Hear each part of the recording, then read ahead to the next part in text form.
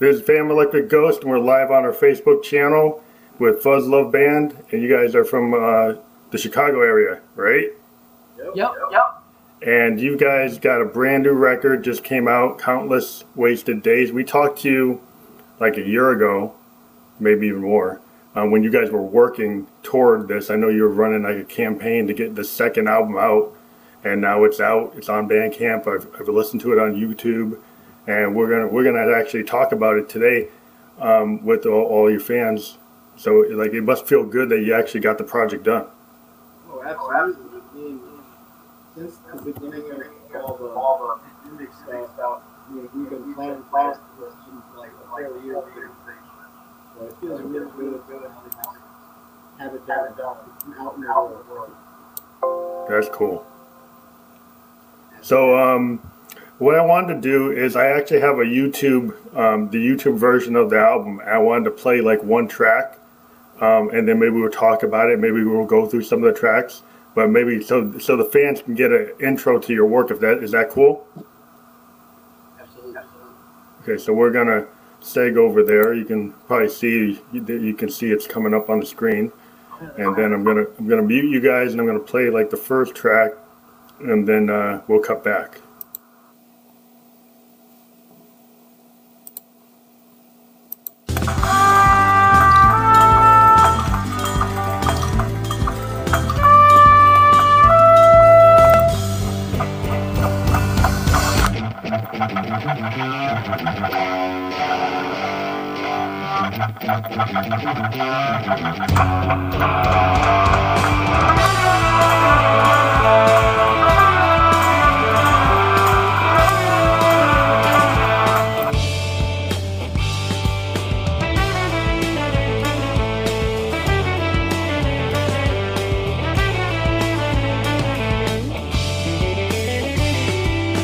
Off the path we go, not knowing why we never bother to take the time to see things from a new point of view. Another escape that's waiting for you, but do you have patience to see it through? Relax, that's really all that you can do.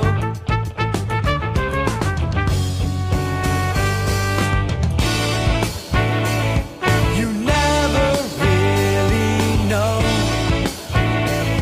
how much there is to grow,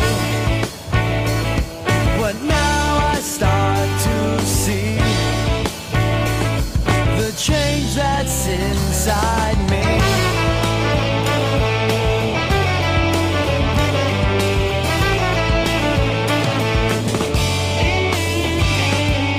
Back on track, that's all you know, but do you think you'll really grow?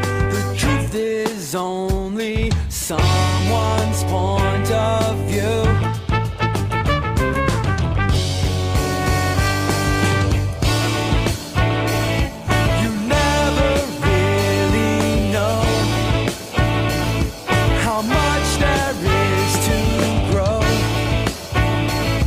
But now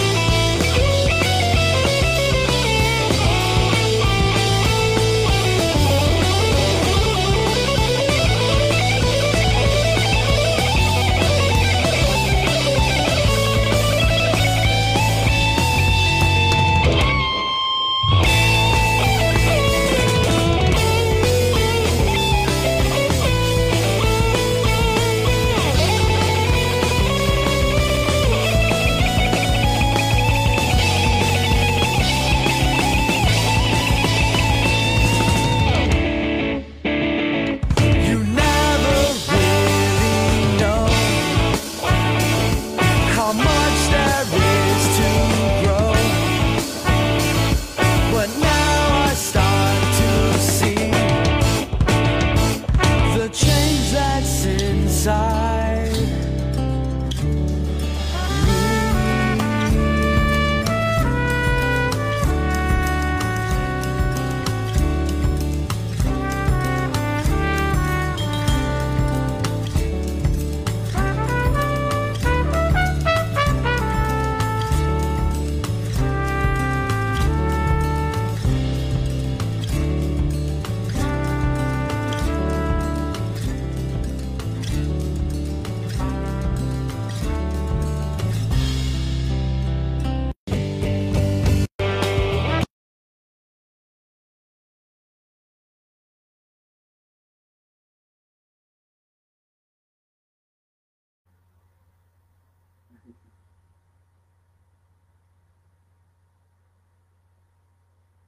Oh, Here you go. I'm back.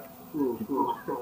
So that was Caterpillar, and you actually reference the countless wasted days in that song, in the lyrics, and that's pretty cool. So that's how it was good to open with that, because that kind of fits with the title.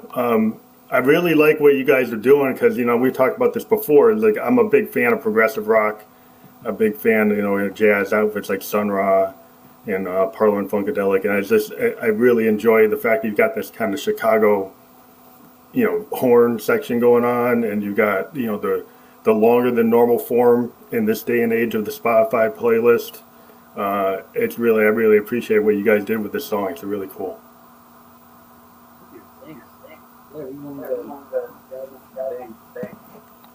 You guys are a little bit light on the mic. Maybe you can get a little closer. I don't know if your mic's up. Sure. Yeah. Yeah, it's cool. Start the album off. Yeah, it's a really great track. I mean, I know you guys. How long did it take you to do that song? That was actually one of the first songs from that we wrote. That we wrote that one ago. It wasn't on the first album. Put it on this one. So that here, Days, is actually really low over. And that kind of keep relevant title. But yeah, I don't know.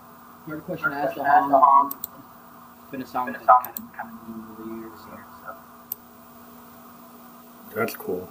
So that was actually an older song that you were able to, you didn't get on the first record and you got onto this record. Did you actually refine it more from the original version?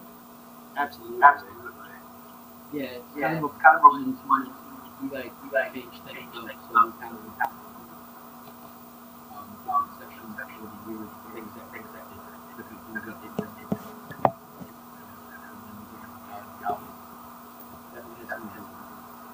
Yeah, if you're fading a little bit, maybe you gotta get closer again. Sorry. Oh, no worries. Sorry about that. Yeah. You had decisions made to it over the years to kind of get what you're now on. I think it's really cool to have the longer form. That's like an 8-minute song or more. I think I was tracking it, but I'm a big fan of that. I mean, I do that with my own music. I do these long, like 9-minute, 10-minute songs. And in today's world, I mean, if you're a live band, it works. It's great because it's kind of like the jam band. It's got that Allman Brothers, got that Steely Dan feel. It's got a Chicago, like an early Chicago feel. The Chicago Transit Authority feel. And that's always good. The Pat Metheny group comes to mind. That kind of thing. I really appreciate the musicianship that went into it. There's tons of really awesome, memorable guitar licks, really good horn, really good drumming. Do you find it well, I guess I talked to you guys about this before, like where you come from, there's a lot of bands that actually still do work like what you're doing. But like in other types of scenes, it's like that this type of work is actually not as common. Yeah, that's true. Chicago, various types of music all across the board. yeah, there's a change. They're not doing much different than we are in province. You know that can turn off. We're not too worried about that. That's not worried about Putin kind of crowd or anything. Kind of doing what we do, and funny people that. Yeah, I think it's good that to bring that musicianship back to the table, and especially like with this whole COVID era, the fact that you guys were able to get this kind of record with live musicians, actually playing instruments, was that a challenge, or did you guys have a hard time putting this together? Since the last time we talked and this whole pandemic happened, did that like complicate the efforts to get this thing done? Well, it's actually what geared us into it, because it wasn't really planned to record together until COVID. And that's kind of what made us Mm-hmm. so. But as far as there's challenges to get and do what we need to do. We just kept rehearsing full band the whole time. Yeah, a lot of lessons. So, I mean, if anything, Yeah. So, I mean, that's awesome that you guys took that. I mean, I've been talking to a bunch of bands, during this whole COVID thing. It's actually kind of doubled down on podcasting and started branching out to this new video mode. And a lot of bands have actually taken this time, because they can't tour, to really focus on writing and focus on recording. So is that kind of like, that's kind of really, because you can't really do shows unless you do live streaming, and some bands have a hard time figuring out how to get that to work. So is it better that you take all your energy and actually focus on writing a project or putting a project together? Yeah, definitely. We're not high stream kind of really feed off of by that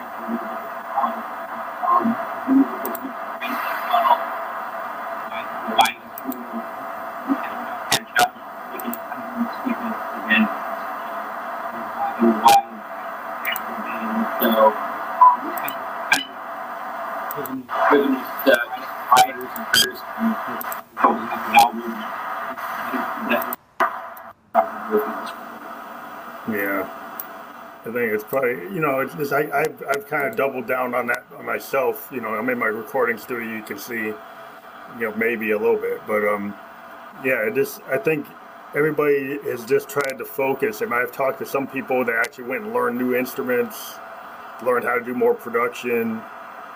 But did you guys you actually did this in a studio, or your own home studio, or you actually went to a physical studio to do it? Mm-hmm.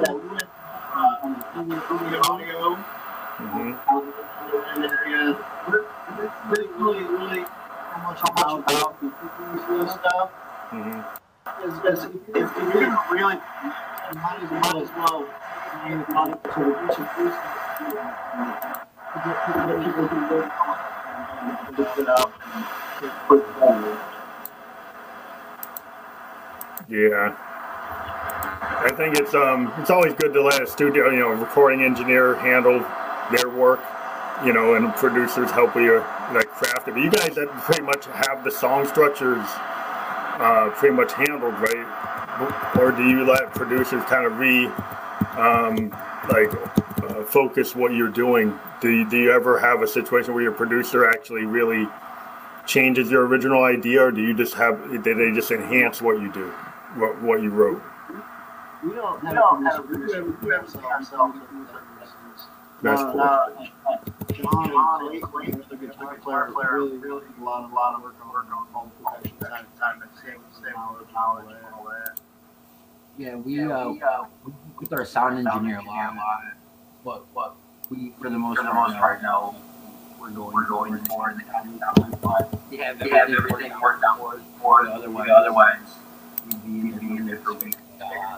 So yeah, that's like we kind of figured everything out beforehand. rehearsing the whole album down. We pretty much played these songs only like the last year. Yeah, so that's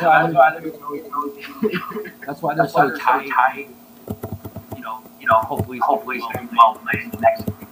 Oh yeah, it's very tight. I mean, what it feels really cool because it feels like you guys. I don't know if this is true, but it feels like you recorded it like as a band, not like it doesn't feel like it's overdubbed. It feels like it's actually kind of old school, like when you had like the Almonds come in, or Clapton with the Derek and the Dominoes. A lot of those tracks were recorded live, and then maybe they overdub stuff, but the bands actually were recorded playing, and then they had to go back and track it again, play it again. Maybe they punched in, punch out, but a lot of times they recorded fully as a band, which I think is one of the more organic, and I like the way it sounds when, the completed product. That song, there's something about doing it that way that you can't get if you just, do something, on the DAW. I agree. And yeah, you're right. Yeah, you're right. This album was pretty much live. I mean, punched in more stuff.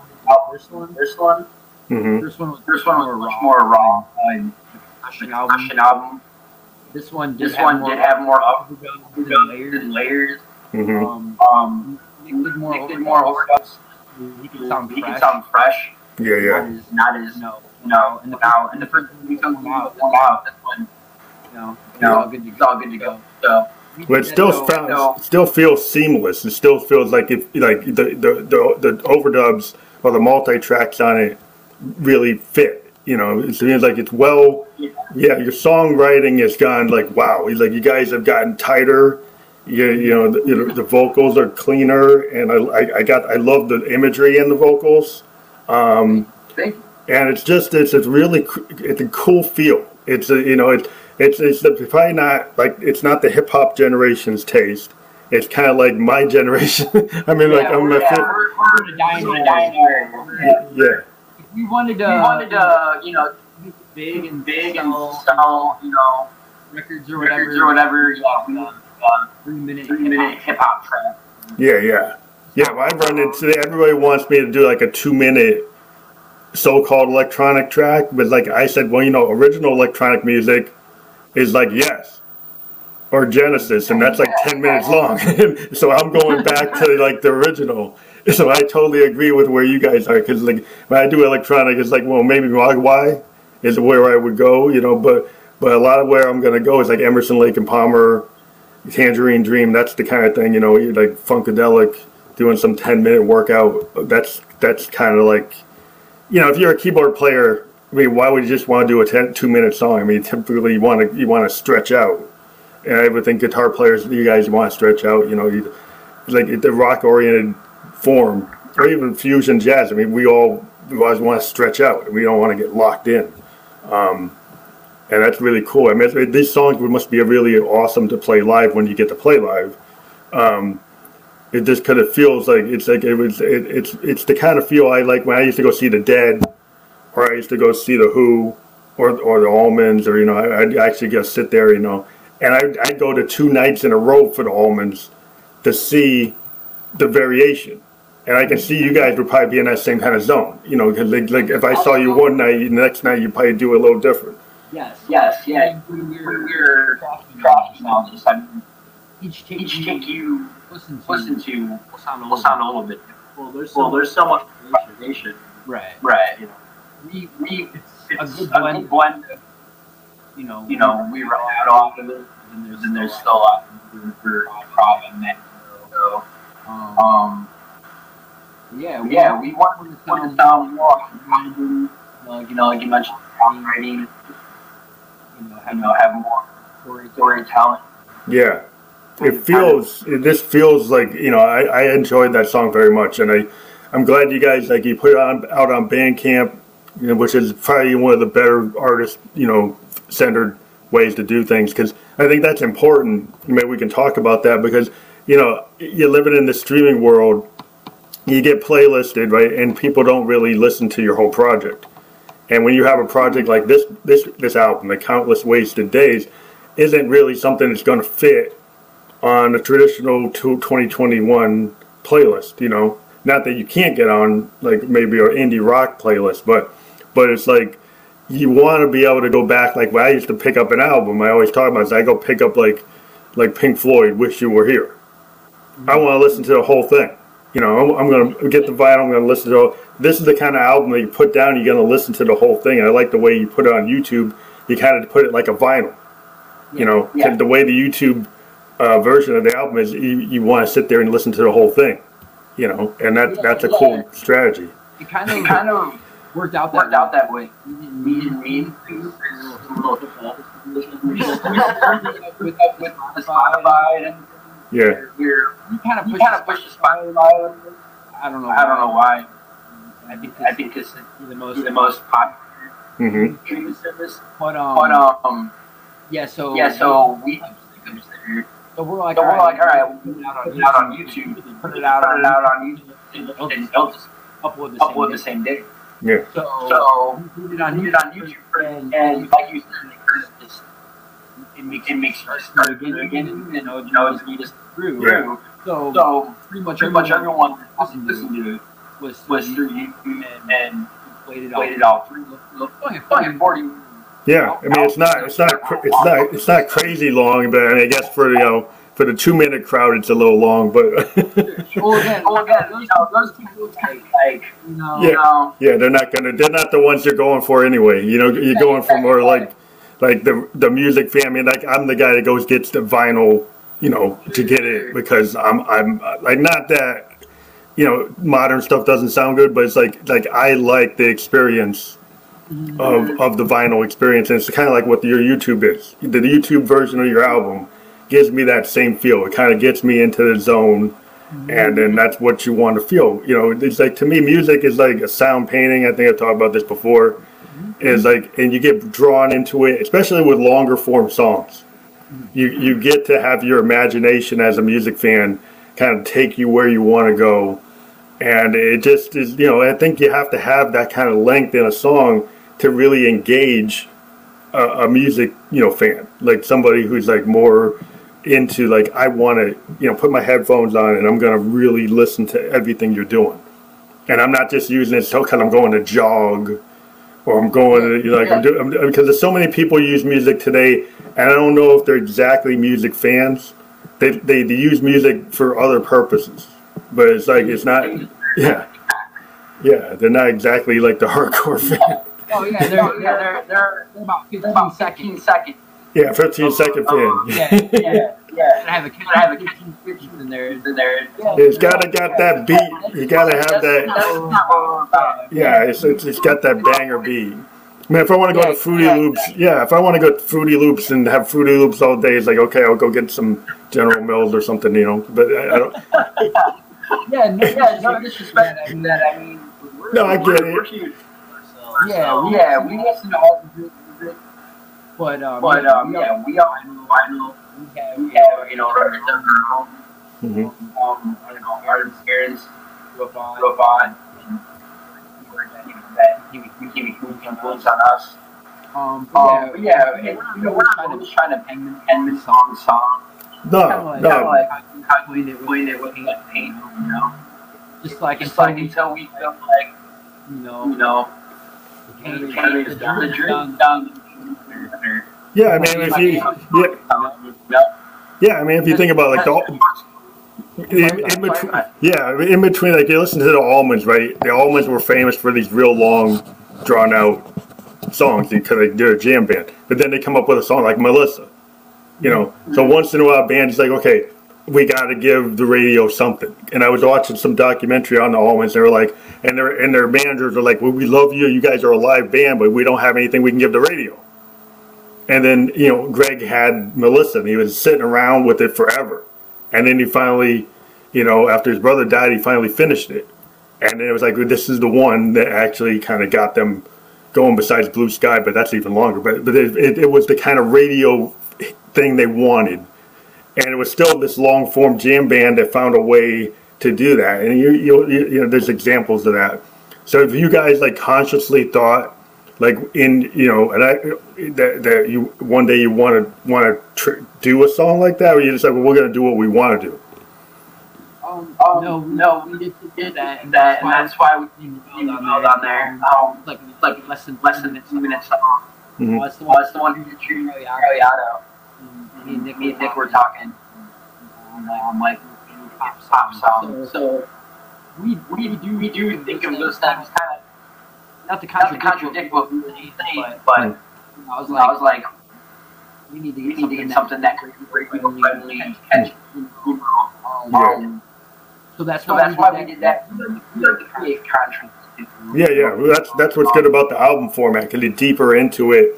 You could start it off with maybe a long form song, and then buried in it are songs that are maybe the radio friendly song, but you gotta discover it. And that's the whole process. It's a full thought. When you have an album, it's a full picture of a band. And what I like is the variation that the album lets you do, because you can put stuff on an album that's not meant to be a hit, but it's meant to be part of a cohesive idea of that record, whether it's a concept or not. But like even non-concept albums have a structure where that song fits in that collection of songs. So when you were putting these songs together, like you said, some of these songs are older. So did you consciously try to find songs that were going to fit the theme of like Countless Wasted Days? Because you have that name checked in the first song. But is that like something that you wanted to have that feel through the whole record? Is like, or which ones would work? We weren't thinking too much from like a concept record. We actually decided on Countless Wasted Days after the fact. So there wasn't a whole general idea that it kind of just worked out. The songs do have a common theme of growing and overcoming. This is definitely like, I don't want to say redemption, but bands go through it, and we've gone through a lot of things. It's just like everyone does. Yeah. And we kind of just write time, things that are going on, and in that moment, but make it big enough for it's relatable. Yeah. The lyrics and the songs might mean something to me, but it can mean something to somebody else. Yeah. I think that's the core of a songwriter. Like, you write something that's relatable, but it's always kind of personal. Like singer-songwriters, you take something out of your personal life and you're able to convey it in such a way, and it has maybe a different meaning to you than your fans, but it's relatable. It's like the feeling is relatable, and maybe it's not exactly, so your fan interprets it in a way that represents something in their life. Like when you listen to music, it's like art. You interpret something, you get an emotion out of it, and you can pick up on the feeling that the songwriter is conveying, and it triggers a memory and triggers a feeling. And that's what's really cool about music, is because you don't know what feelings that's triggering in your fans, but if they're digging it, it relayed. So even though it might have been deeply personal to you, it's still relayed in a way that was translatable. And I think that's what's really cool about music when it's deep. Deep. Why I like singer-songwriters rather than being able to talk to people who actually wrote their music. And it wasn't just like, not that the whole thing. I mean, Motown had all these great singers singing all these other people's songs, and that can work. But I've always had kind of an eye on everybody I interview tends to be not just the singer, but the actual writer of the song they wrote. We're in the it's never been different in the music. You have a lot of artists that make the next hit. And that might have killed a lot of people, most of the general public. But I think there's a side of that where that wants honesty and genuine. That's where we fall. That when you hear music that something our music isn't perfect. We don't all great notes great notes sometimes.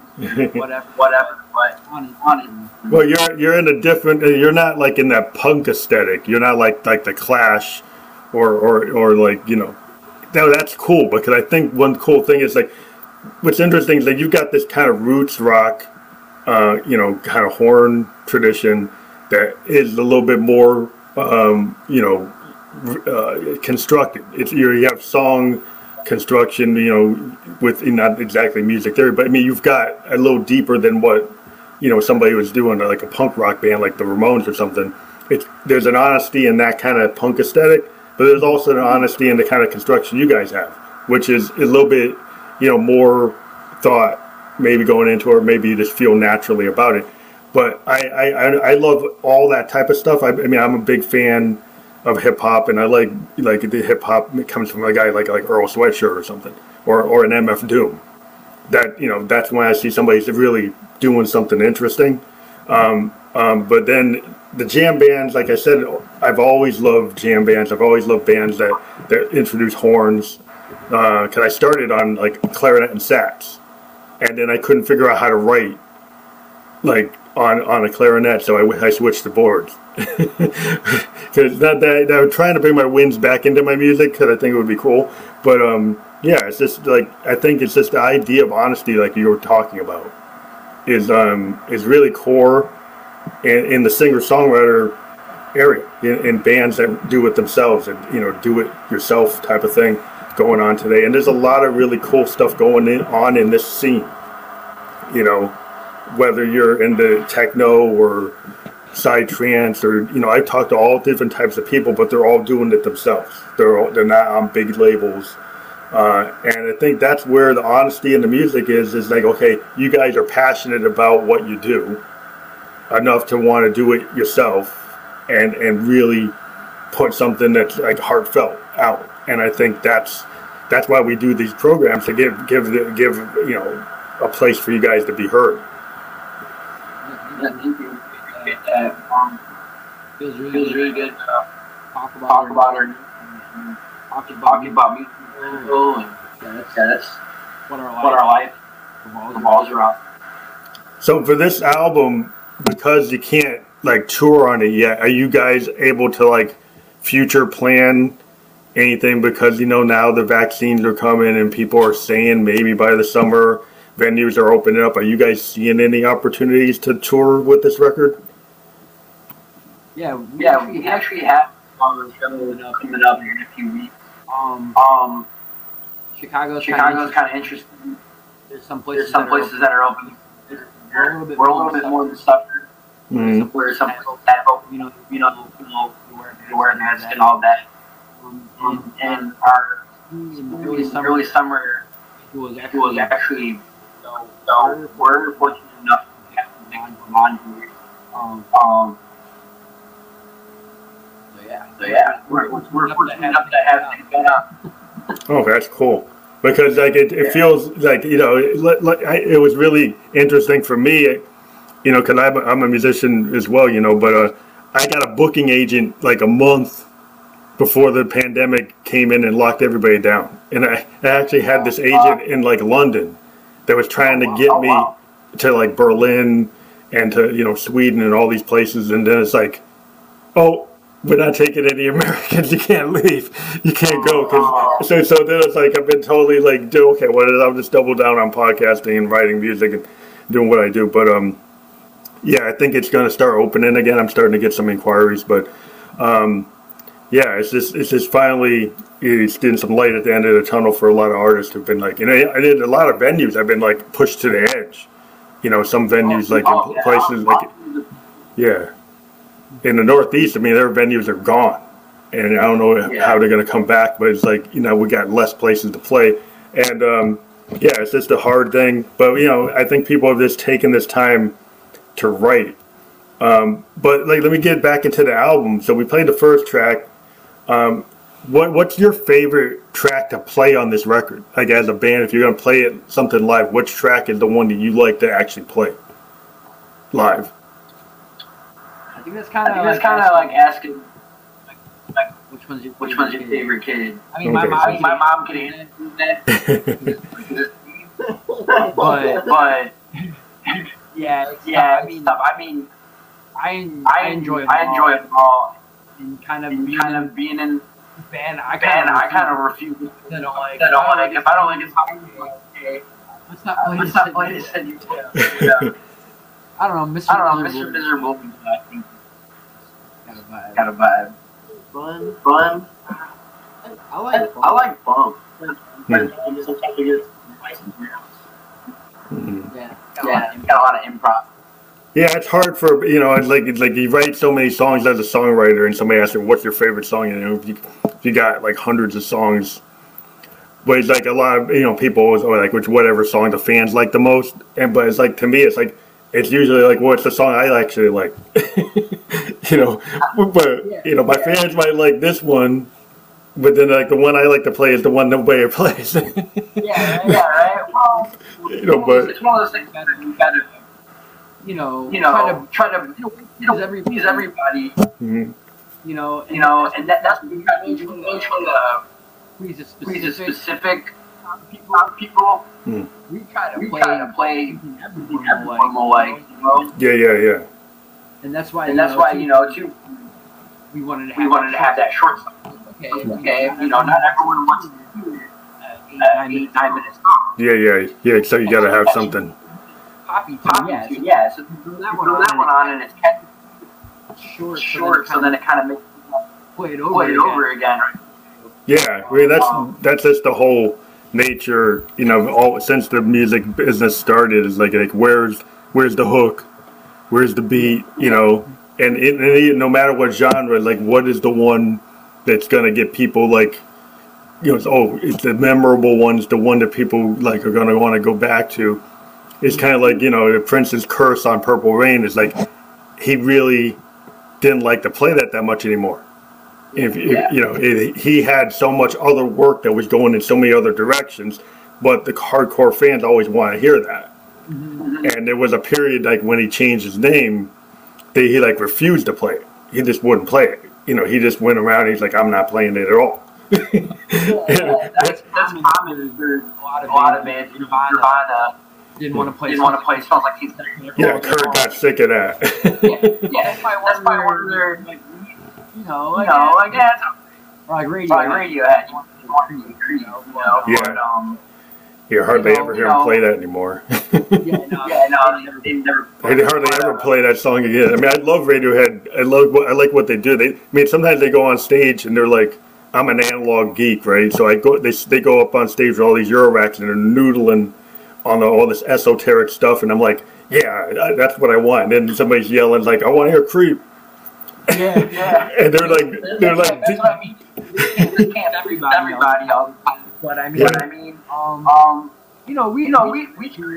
I think that you a crowd of I've seen bands that just same thing or don't change it up. Yeah. They're stuck on their set list. But you gotta be in this occasion. You have to do different things, like you were saying. Don't know what's gonna happen. The bank can sound different every night, and that's what I love. You know. Yeah. There's a real excitement and just energy about that. Staying in the crowd, bands come out with next. Yeah. Like a cool show. Do you guys like one thing I liked what Dylan used to do is like Dylan had like alternate lyrics to like all his songs, right? So I would go see a Dylan and he was doing his Blood on a Well, he may be forgotten, but I have all the bootlegs, so there's some of them I kind of knew. And so it's like he would go and do Blood on the Tracks, and he had like multiple versions of Idiot Wind that have different lyrics, and I have like the boots of them. And then one time I actually saw him doing it, and he actually pulled the lyrics from one of the boots. He actually ran a totally different like aspect of the storyline. Because all his songs are like stories, and he had different variations on what was going to be the character, what they were doing, and he ran a whole different like set of lyrics. And I just think that's kind of interesting. Like sometimes, you know, you write a song, you got multiple versions of the song, and then it's like, okay, well, if I go out tonight, I'm going to actually try the original demo because I'm kind of feeling that, and I'm just going to do the lyrics from that rather than the one that everybody knows. Do you ever like go like that, or do you just kind of go with whatever you feel? We do a little bit bit in our own way. We try to change things up, not only for but for but for ourselves, just playing the same all the time. Mm-hmm. So like, you know, we'll change up all the jam sections. You know, so the song just sounds completely different. There's times where I, done ad-libs or improv work, just having fun and interacting. Our show's for magic. That's yeah, that's what I'm, because there's a whole thing today. We're kind of like, you know what, it's not exactly a Milli Vanilli situation. If you remember, like these guys, those are the guys that got caught with their tape got stuck, and they were lip syncing, and they weren't even really singing. Their tape got stuck because they were more like dancers that happened to sing, and then they got stuck in the. I couldn't understand. Okay, if you're really a dancer that happens to sing, and then you do this whole routine, I can understand the athleticism of having to dance and sing and actually have it sound good. I can see why you might lip sync, but the whole thing today with people who have so many backing tracks, they're like locked into the groove, and they can't change their song, and so they kind of play the same way, the same set list every night because it's coming off their DAW. And they're doing like Ableton Live, and they're like stuck in that, and they don't deviate from it. And it's somewhat, to me, it's kind of like if I wanted to hear the record, I would just hear the record. I wouldn't go to the show. That's how I feel. I mean, again, it's different. People like seeing JPs or whatever. And like you were saying, like I understand it. I was always kind of especially with like Michael Jackson. Yeah.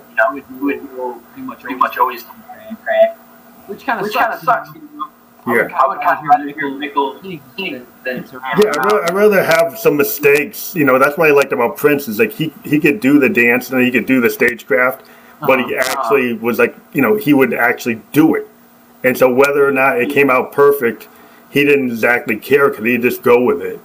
And so it proves that you could be this big pop star and not have to lip sync the song or stay totally on it. He never played Kiss like the record. He never played it. He always would change it because like the way the record was like this point in time experiment, and then he never tried to replicate it. Even like Doves Cry, he never really played those tracks exactly like the record because he's like, that's the record version. The way I'm going to do it live is different. more of the way of like, play guitar. Well, his live shows were definitely a bit more on the music side. Like Michael was like a big show. Yeah, he's a performer. He's more of a performer. Yeah, performer. And that's cool too. I think it's good when coming out with a cool show. But I like how Jack White. Yeah, Jack White. Like, he doesn't come out with just a set list. He doesn't come out with like a perfect show. He said, just come out kind of spend your money and that, right? Yeah. He wants to come out and put on a rock show. One thing to go wrong. He says to make mistakes. Yeah. Or he's got struggle to plug something in. He likes that imperfection. Yeah, it's like watching the Replacements or the Clash. You watch the Sex Pistols, or you watch a band like Joy Division. When they first were out there, it's the kind of raw nature of seeing a band that's like, okay, to me, it's like the whole like there's actually some beauty. I used to watch, like I was watching all these clips of like Neil Young and the Stray Gators, and Neil Young and Crazy Horse in like 72 and 74. And that's kind of like the heart of, like, Neil could go to Nashville and do something real tight, and then he'd get with Crazy Horse, and he's like, the whole point of Crazy Horse is like, I want to take it to the ditch. That's what he said. He's like, I want to actually go into dissonance, go into not being perfect key, perfect tone, and have that kind of Kurt Cobain honesty. You know, he was like the kind of grandfather of grunge, because he could do it clean, he could do it real perfect, he could do that Crosby, Stills, Nash kind of voice if he wanted to, but if he wanted to be like heavy and punky and a little off kilter, he'd do something like Tonight's the Night. And that to me is like the brilliance. I can appreciate his really high quality singing voice, that he can do these awesome harmonies, but I do like when he goes out there and just like kills it. You know? Absolutely. I think that's a lot of our sound too.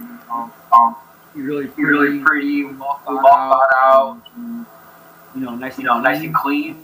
We like to just get raw and raucous. You know, that kind of grunge thing. You know, I think at every age you have to come back to that, because you had like punk, and then you got new wave, new romantic, and then you had the glam rock bands, and then Kurt Cobain was like a repudiation of that a little bit. Like, let's bring some raw power back, and then you got Nirvana and Pearl Jam and Stone Temple Pilots and all those bands brought back, this kind of like raw. And I think every age has to have the people to cut through and say, you know what, we got to get rid of all this other stuff and kind of get back to the elemental parts of music, which are more honest. It's not that I don't unappreciate somebody like a David Bowie. I mean, Bowie was like a really genius in that he could do that theater, and he could have all this stage presence and all these characters and stuff, but it still felt authentic. And then it's like you don't always get somebody like a Bowie who actually figures out how to bridge that in the right way, in a way that still feels honest. Even though it's just all this other stuff on it, it felt like, okay, well, he really believes in what he's doing. And so it felt like it wasn't just a show, he actually believes he's Ziggy. He believes he's Aladdin Sane. He actually got into it like an actor. So, he's a big influence on Brian Eno. I always think about him as being a keyboard player. I'm always thinking about like what Eno and him did in the Berlin, a lot of that stuff, the experimental stuff. But you guys, so what's the next step beyond Countless Wasted Days? Are you going to really just focus on pushing this project, or are you already thinking about like the next one? No, we're still pretty aggressive on this one. Just really getting it out. We didn't really push it on first record too much. Put it out, right? But this one, we're really proud of it. We want as many people to hear it. Mm-hmm.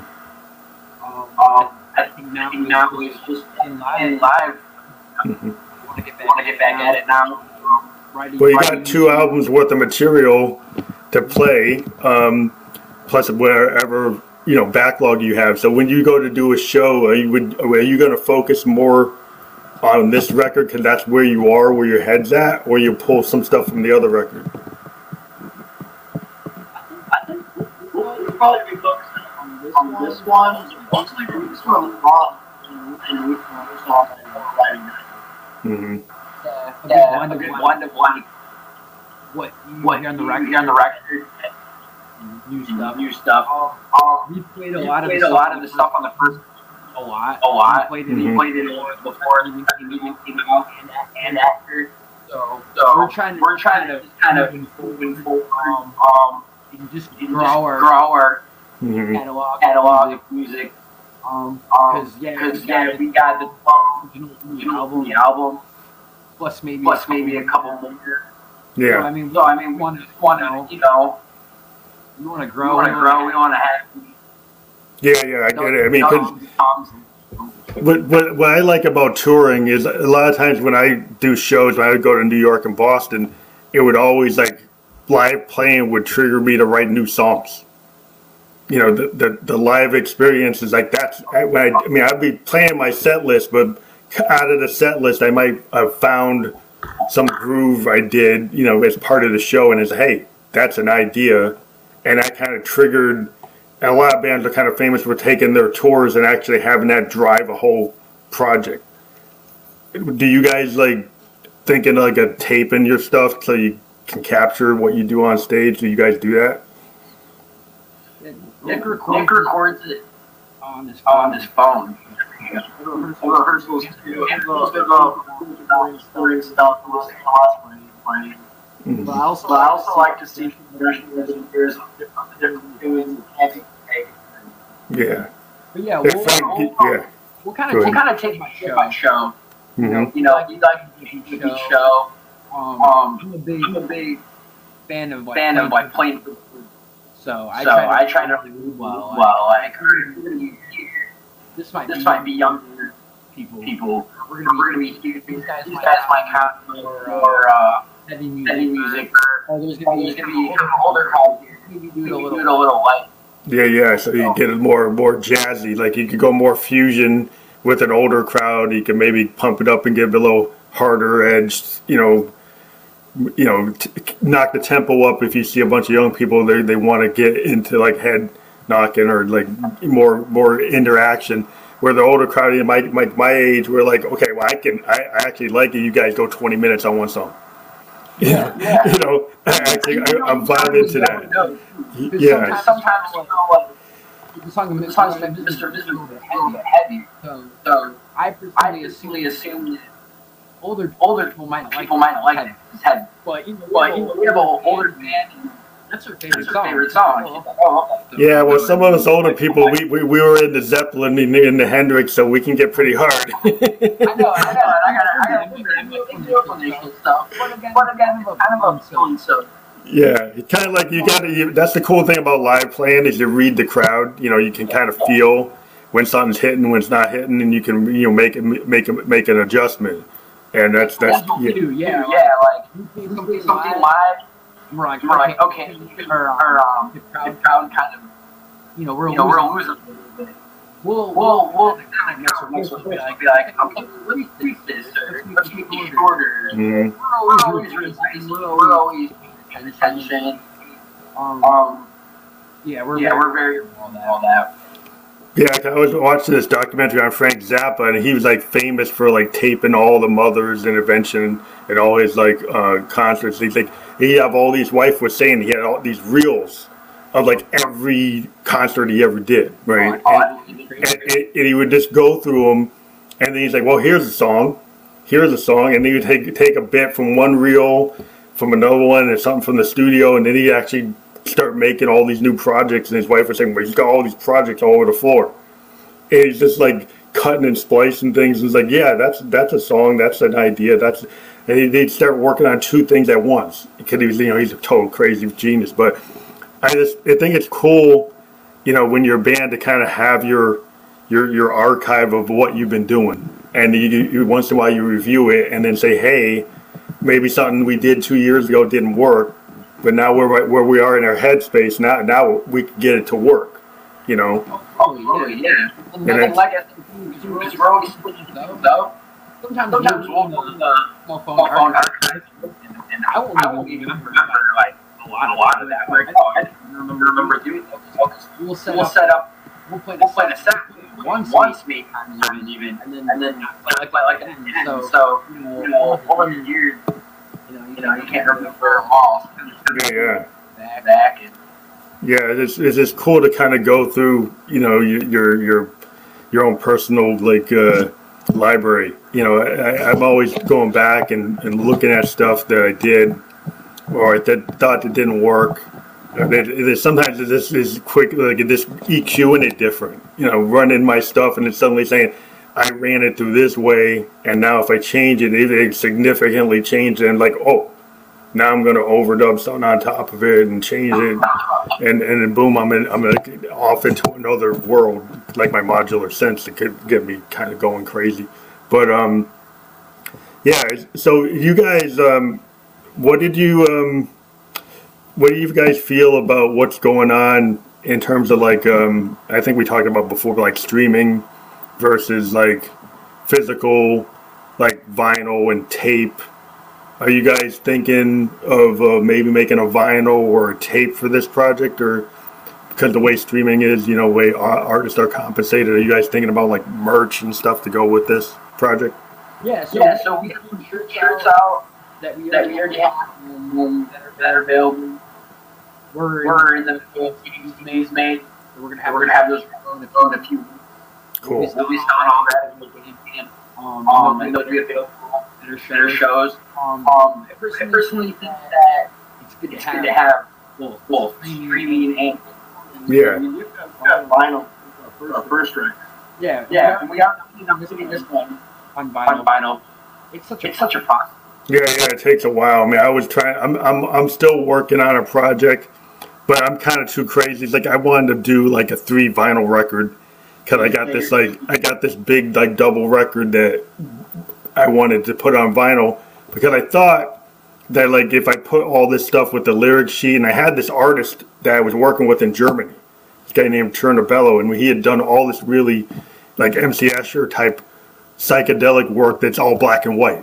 So if you've seen my work, I do a lot of psychedelic weird stuff, and I actually worked with this guy Chernobello, and we had all this stuff, and we have this. We've still been working on this project. It's just kind of crazy, and I gotta self fund it, and the pandemic came, so it's like it's on the shelf, and I'm still working on it. But yeah, I'm a big fan of like physical items for your fans, because I think that connects with the audience. Because when even if you have a T-shirt, you have a poster, you have a button, you got a cassette, you know, your CD, that it has a way to pull your fan in and get them to kind of get into your brand. Not that you're selling like a Coca-Cola, but you're selling your band. You're trying to get people to get into you, you know. And I think that gives a way to really pull somebody in when you have stuff like that. So the band's like dropped the ball with that. Like you said, you know, you had a bring, and that's kind of what we're trying to do. You know, once we got the album, this is cool. We got to here. One was this break, you know, countless wasted days where we were promoting it, but 30 days left until the album. Don't waste them. Yeah, I saw you guys were running like a really cool marketing plan that was tied to the idea of the wasted days, and I like that you guys had that theme, and I saw it, you know, on Instagram, which is like, I think it's like the Instagram is probably like the best like social media site for musicians. I mean, it's where I get all my guests from for the last 2 years. I've underestimated Instagram because I've realized more and more that a lot of our connections coming from Instagram. And then as you mentioned before, Bandcamp talk. We're not Bandcamp because it's huge. So we're really glad we joined. Yeah, I mean, the merchandising opportunities on Bandcamp for like, you know, putting together like CDs and T-shirts is just really good, and it just has a better, you know, artist compensation model than some of these other places. Yeah, so it's like, you know, we want to get, you know, not that it's all about the money, but it's like it's about fairness. It's just about like being able to get something to the fan at a reasonable rate that's not going to kill you, you know. And it's a little more uncommon, like you're talking about before. Spotify, where it might just shuffle your stuff or throw it on a it kind of has down right to start track one. Yeah, it's just I think it's just physically looking at a lyric sheet or looking at the artwork. I mean, I grew up like. That's how it's supposed to be. Yeah, I mean, I grew up picking up like a Led Zeppelin record and taking a spinning wheel and spinning it around and looking at the little cutouts and. Led Zeppelin. Yeah, I mean, I actually picked that up. My brother, we went to like a mall, and actually in the 70s picked that up, and we were like, "This is so cool!" And we were like, we just like sat down in the basement, and we're like, "This is it. This is." We got all our friends that come over, and we're kind of, you know, doing what we do in the basement. But you know, it's just that type of headspace that we would sit there and we really appreciated like Floyd and Zepp and all those big bands, because it was like my parents didn't appreciate it, but I mean, I think the decade of I'm sorry, like the best music and like an album was an adventure. I can imagine how it was back in the days where you go to the record, you get a record, you go in the basement, all your friends on the church game, all right. We still kind of do that. Yeah. And our stuff like. Well, see, yeah, I mean, my daughter, she's 20, and her friends are all into vinyl, and they're like really into like a lot of like sub pop underground bands and picking up the vinyl and getting the t-shirts. My daughter, like, I kind of put it into her head that, like, don't just stream the band you love. If you love a band, she'll buy the shirt, she'll buy the buttons, she'll buy the whatever they're doing, right? And she's totally like into it. And she got a vinyl player, and now she's like, okay, I want a hi-fi stereo, kind of like what you had in the 70s. It's like, well, yeah, what did you find? She showed me something that was like, really? She was like, something like $3,000 machine. I'm like, okay, I guess you're really into it. It's like, you're that much into it? And I said, I guess you are. So, okay. She went the tube amps and like all this really crazy, but she's into it. And I said, well, if you're into it that much and you really like it and you're building up your collections, okay, fine. You're a good student. You do again straight A's. Okay, fine. Because like you're cool. You're doing what you're supposed to do. So, but I just thought it was cool that she thought that it's important to actually support the band that she likes. So she actually does it. Yeah, totally. Back to like Jack White. He says, you don't have that piece of music, you own it on, vinyl. Just you gotta introduce the real thing. I mean, Jack White's a big reason of why, vinyl. Yeah, the third man. I mean, he brought it back. I mean, he's got his third man operation in Nashville, and he's like being an archivist with all this old stuff, and then putting new stuff out. And he's always finding new ways. Music with vinyl, exciting stuff. I take a lot after that.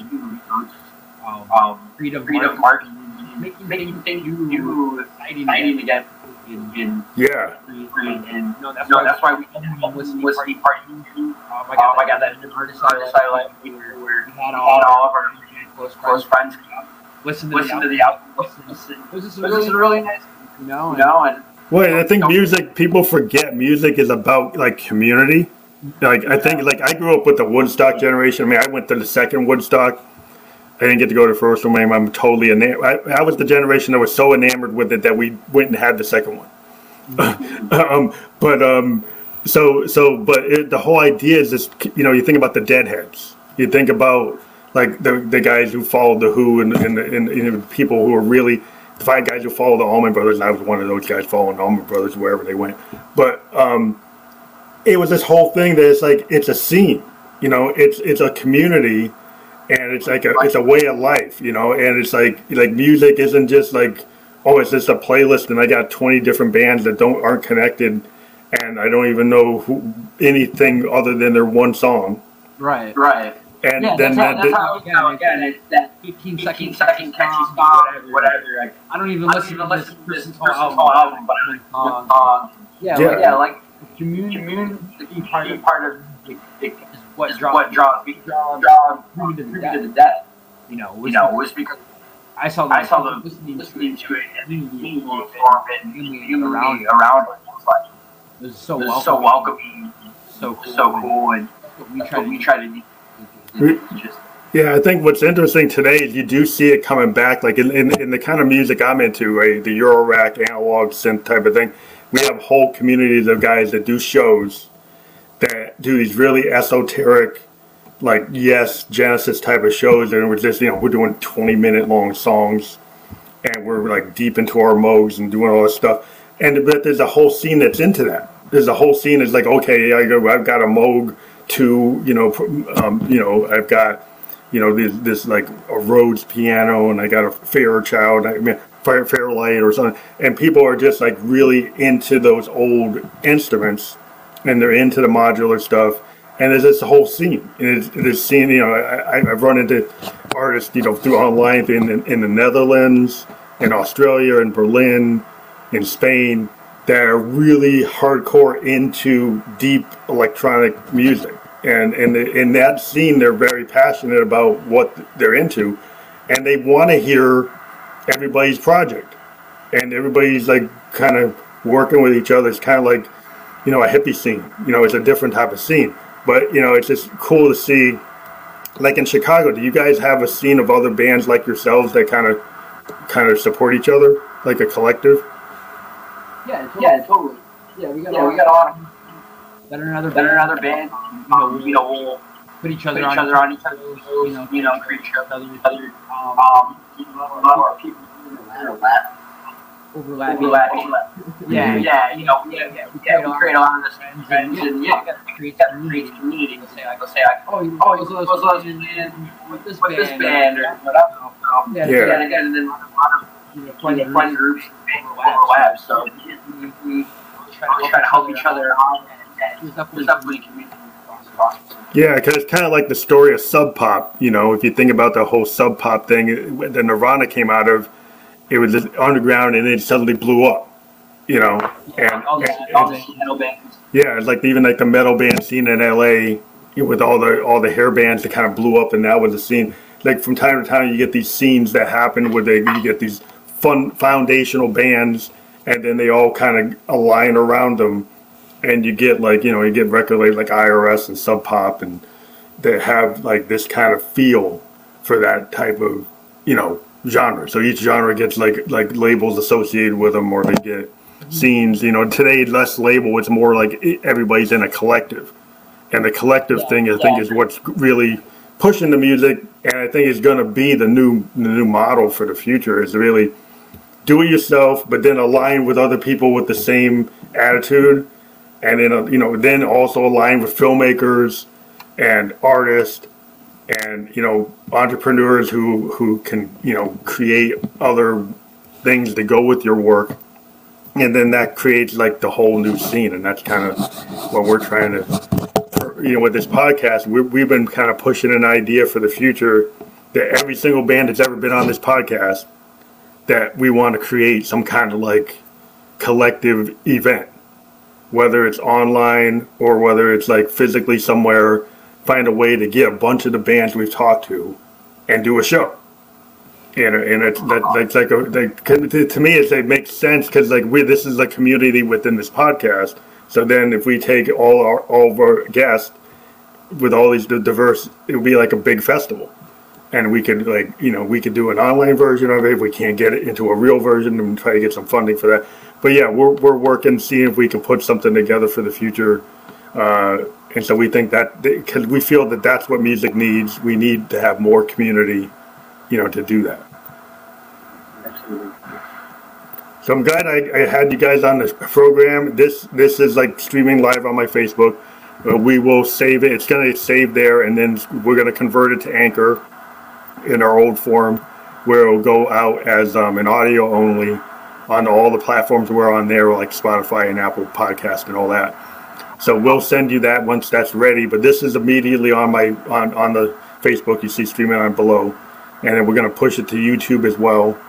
And it's got your link on it permanently, so people will see that when they see the video. So that's cool. And yeah, we're glad to talk to you guys. When do you guys have a new project or have something else you want to get into?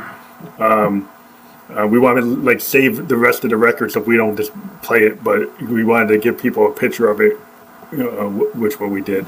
And we thank you for being on the program. No problem. It was great talking to you. Thank you. Have a good night. You too, man.